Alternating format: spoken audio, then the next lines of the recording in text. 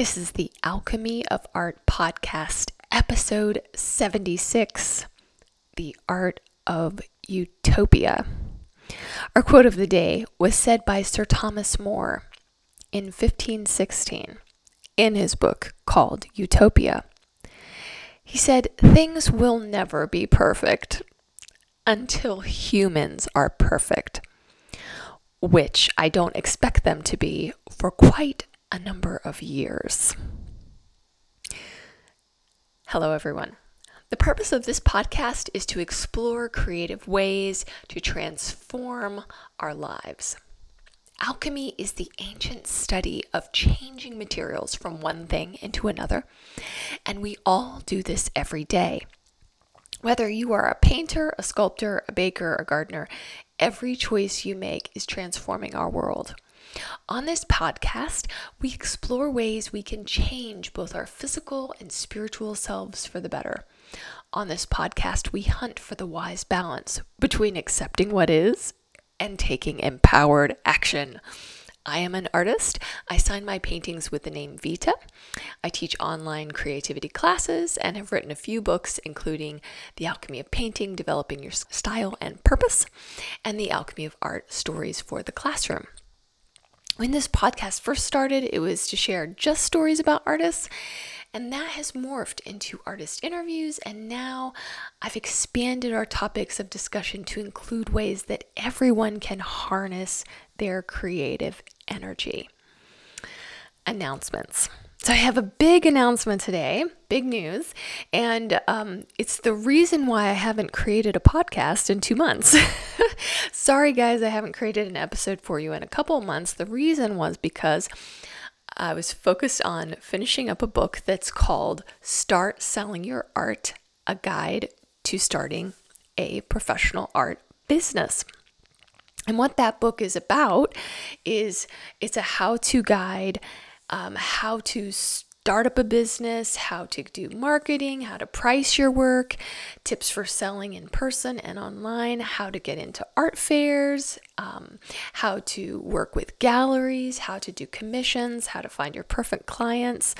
It's about how to be a professional artist. And I wrote it for, any type of visual artist who wants to go into business for themselves. But also it's kind of a good career guide, I think, for anyone who just wants to go into a small business of any type. It's how to think about things in terms of what your clients want and need. And I share a lot of personal stories in it, things that worked, things that didn't work. And so the most exciting part is that I was able to record it for Audible, which is, I'm sure most of you know, Audible is a site where you can use their app to listen to sound recordings of pretty much every book that's ever been written. And so it's a real honor to be able to be part of Audible for the Start Selling Your Art book. And I was able to go to a professional sound recording studio to record the book for Audible, which was so exciting and fun. When I create this podcast for you guys, I just do it from my own computer, from a nice microphone, but it's not perfect in the way Audible wants perfect sound recordings. So I had a lot of fun doing that, and I hope those of you who are out there who are interested in starting your own art business will look into my book, Start Selling Your Art, a Guide to Starting a Professional Art Business. And I did put my pseudonym Vita as my author name on that book. So do a hunt on Amazon if you want the actual book, or if you want the sound recording, go to Audible. All right. And then as always, I encourage you to get on my art newsletter if you haven't before, because then I will send you all sorts of things that are going on, like updates on new books. Now I'm starting a new one, and the latest paintings that I've been doing. And this is an exciting time because I've started doing my in-person classes again here at Studio Alchemy. So I live in Indianapolis, Indiana. I have my own art studio and I teach classes in this space, and I've got a lineup of a few classes this fall, and those are filling up quickly because I'm limiting the number of people who can come in. So it's an exciting time, and I certainly hope that we can work past all the COVID stuff, and so we can really be together again more and more in the future. But in the meantime, let's be together in sound wavelengths as we are right now for the podcast, and let's talk about our topic of the day, which is the art of utopia. So this topic is near and dear to my heart. I've done a number of public speaking gigs where I talked about utopia and the history of utopia. And so I just sort of took my notes from all of those lecture series that I've done so that I can share the story of utopia with you here. And then we can talk about how to apply the lessons of utopia to any sort of creative artwork.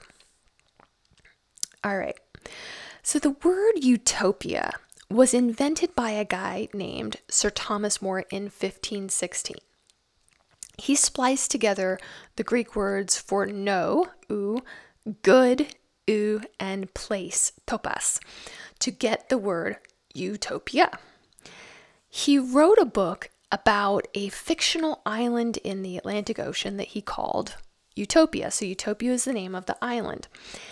On this perfect island, he imagined that there was no private property, that everything was owned commonly, that women did the same farming work as men, that everyone wore the same clothes, that people only worked 6 hours a day. This one's weird. That every household had 2 slaves. There's this strange, it's like he's got everything equal. Everybody's equal in all these ways. And then suddenly, oh, there's people who aren't equal. And then he's got hospitals were free. Priests were allowed to marry. Divorce was permitted. Lawyers were unnecessary. That's nice. And religious toleration was upheld unless somebody was an atheist. Scholars, when they talk about Sir Thomas More, they think that he was not writing a roadmap to a perfect place that he really believed was obtainable. He wasn't saying, oh, let's all go out and create utopia and this is the way it should look, okay? It was a work of political and social satire. And there's a lot in there that we know Sir Thomas More didn't actually think would ever be possible. And in his own life, he definitely did not live up to those fantasies as ideals. So the most major way is that More was a devout Catholic. And when he was Lord Chancellor of England, he had ordered a bunch of Protestants to be burned as heretics. Okay, so he was not a religiously tolerant man. And then when the tides turned and the Protestants took over, he was beheaded. Okay, so he was not for religious toleration, and yet his satire book has that in there as this ideal. Okay, and things like divorces being permitted, this is just not what he actually wanted. Okay, but nevertheless, after Utopia was written, many people looked to it for ideals and thought about, well, you know what, maybe we do want to create society where there's a limited amount of time that you have to work each day. Maybe we do want to create a society where, communists thought, oh, no private property, that sounds great to them. Maybe we do want religious toleration. I certainly do. Right? So somehow this book that was originally a work of satire became an inspiration for people to make real changes in the way we structure society. Okay. And of course, the ideals of Sir Thomas More and what he actually thought was possible would be way different than what you or I might think of as an ideal fantasy today. But my main message to you today about utopia and as it relates to artwork is that when we create artwork, there's a lot of idealism that goes behind it. We think, oh, I want to create more beauty in the world. I want to honor the things I think are sacred or beautiful, and I want to create more of that. There's a very idealistic drive behind creating artwork and developing society in any way you choose. A few other examples of idealistic dreaming include James Hinton wrote something called Shangri-La, and Shangri-La was a valley of paradise that was hidden in the Himalayan mountains where people would age super slowly. Okay. Also, there was a musical by Alan J. Lerner called Brigadoon. And Brigadoon was a mysterious cottage village that would appear only once every 100 years. And many of these other utopian fantasies have some sort of a fountain of youth or a magic that slows the aging process, which of course is a wonderful fantasy to have. And when I was a teenager, I had my own utopian fantasy that kind of fell flat on its face. And here's what happened. So I was in middle school and I started taking French language classes, and I just fell in love with the language. I read a lot of literature. I watched a lot of French movies. I ate French food and would attempt to cook it on my own. Not always to perfection.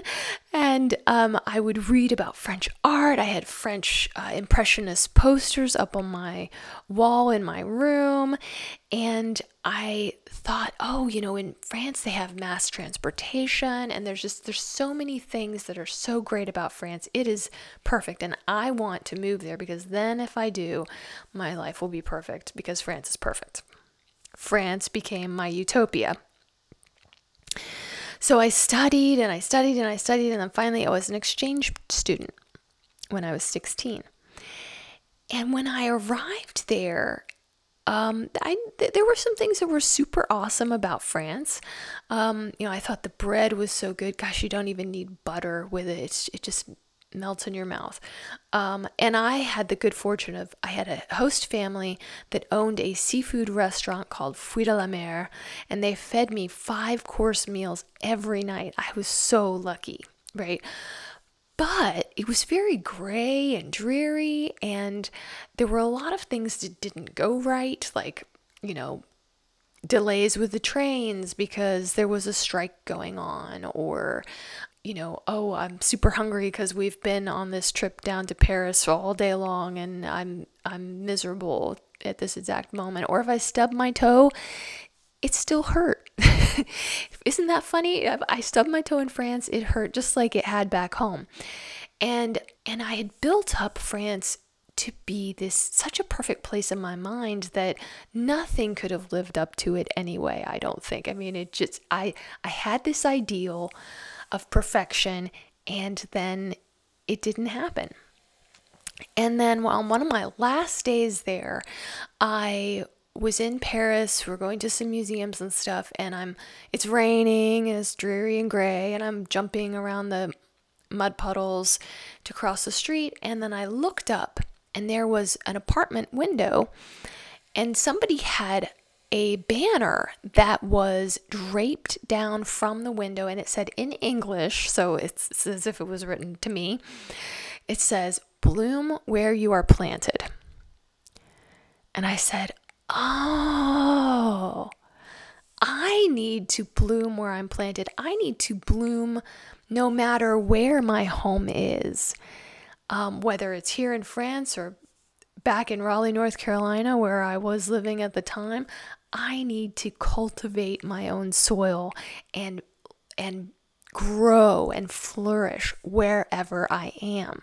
So I learned this huge lesson that day. And a lesson that I've applied to a lot of things in my life.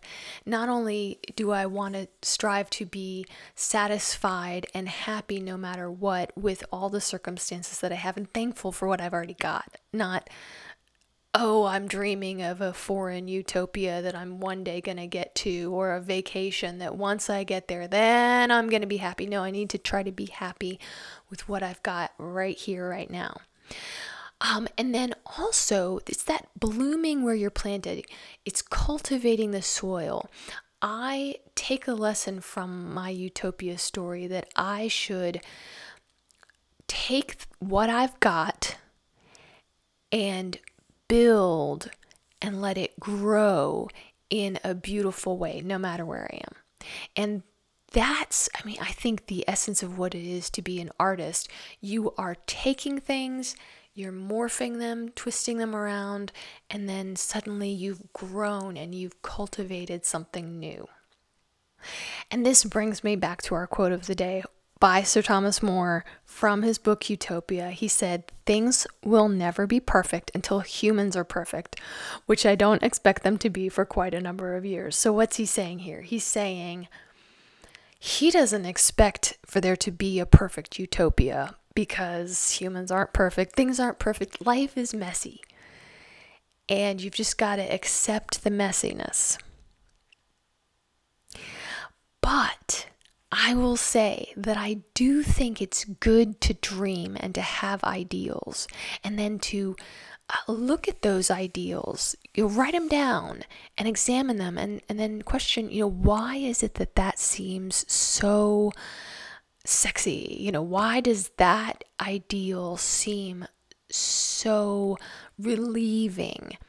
And then when you think about that fantasy that you've had, how can you then apply it to your everyday life? So here's an example. What if you are somebody who every day fantasizes about going to a Caribbean island and sitting on the sand and drinking a pina colada or whatever? You're sitting on the beach in this fantasy, you're drinking a pina colada, and you've got a bounty of food in front of you, and everything is relaxed and fun, and you are just breathing in the fresh air, and everything is perfect. Okay, if that's your fantasy, how can you take that and plunk it into your everyday life? One thing comes to mind. You could mix pina coladas yourself, right? Or maybe it's a matter of taking a few moments where you're breathing fresh air and you just need to go outside for a few moments every day where you're not doing anything. There's no to-do list. You just escape for a couple minutes. There's ways you can bring in those fantasies to your everyday life. If you're one of those people who's fantasized about becoming a professional painter, for example, this is just this dream ideal. Well, you can take action on that. You can listen to the book that I just created for Audible to start selling your art. You can take an art class. You can start that process now. I've had a lot of people come to me to take classes who they just retired and they've dreamed of creating artwork for years, and then they never just sat down to do it. Well, yes, when you're retired, you have more time, but why start then? Why not when you're 30? It can be a hobby that you just do a couple hours once a week. It doesn't have to be something that you wait and you put off. If it's something that's really important to you, if it's a dream that's itching at you, make it happen every day. All right. So in closing, this concludes the Alchemy of Art podcast. May these thoughts and stories comfort and heal your spirit. May you be filled with inspiration. May you be like the lotus flower and build your home in the muddy water. May you find your voice.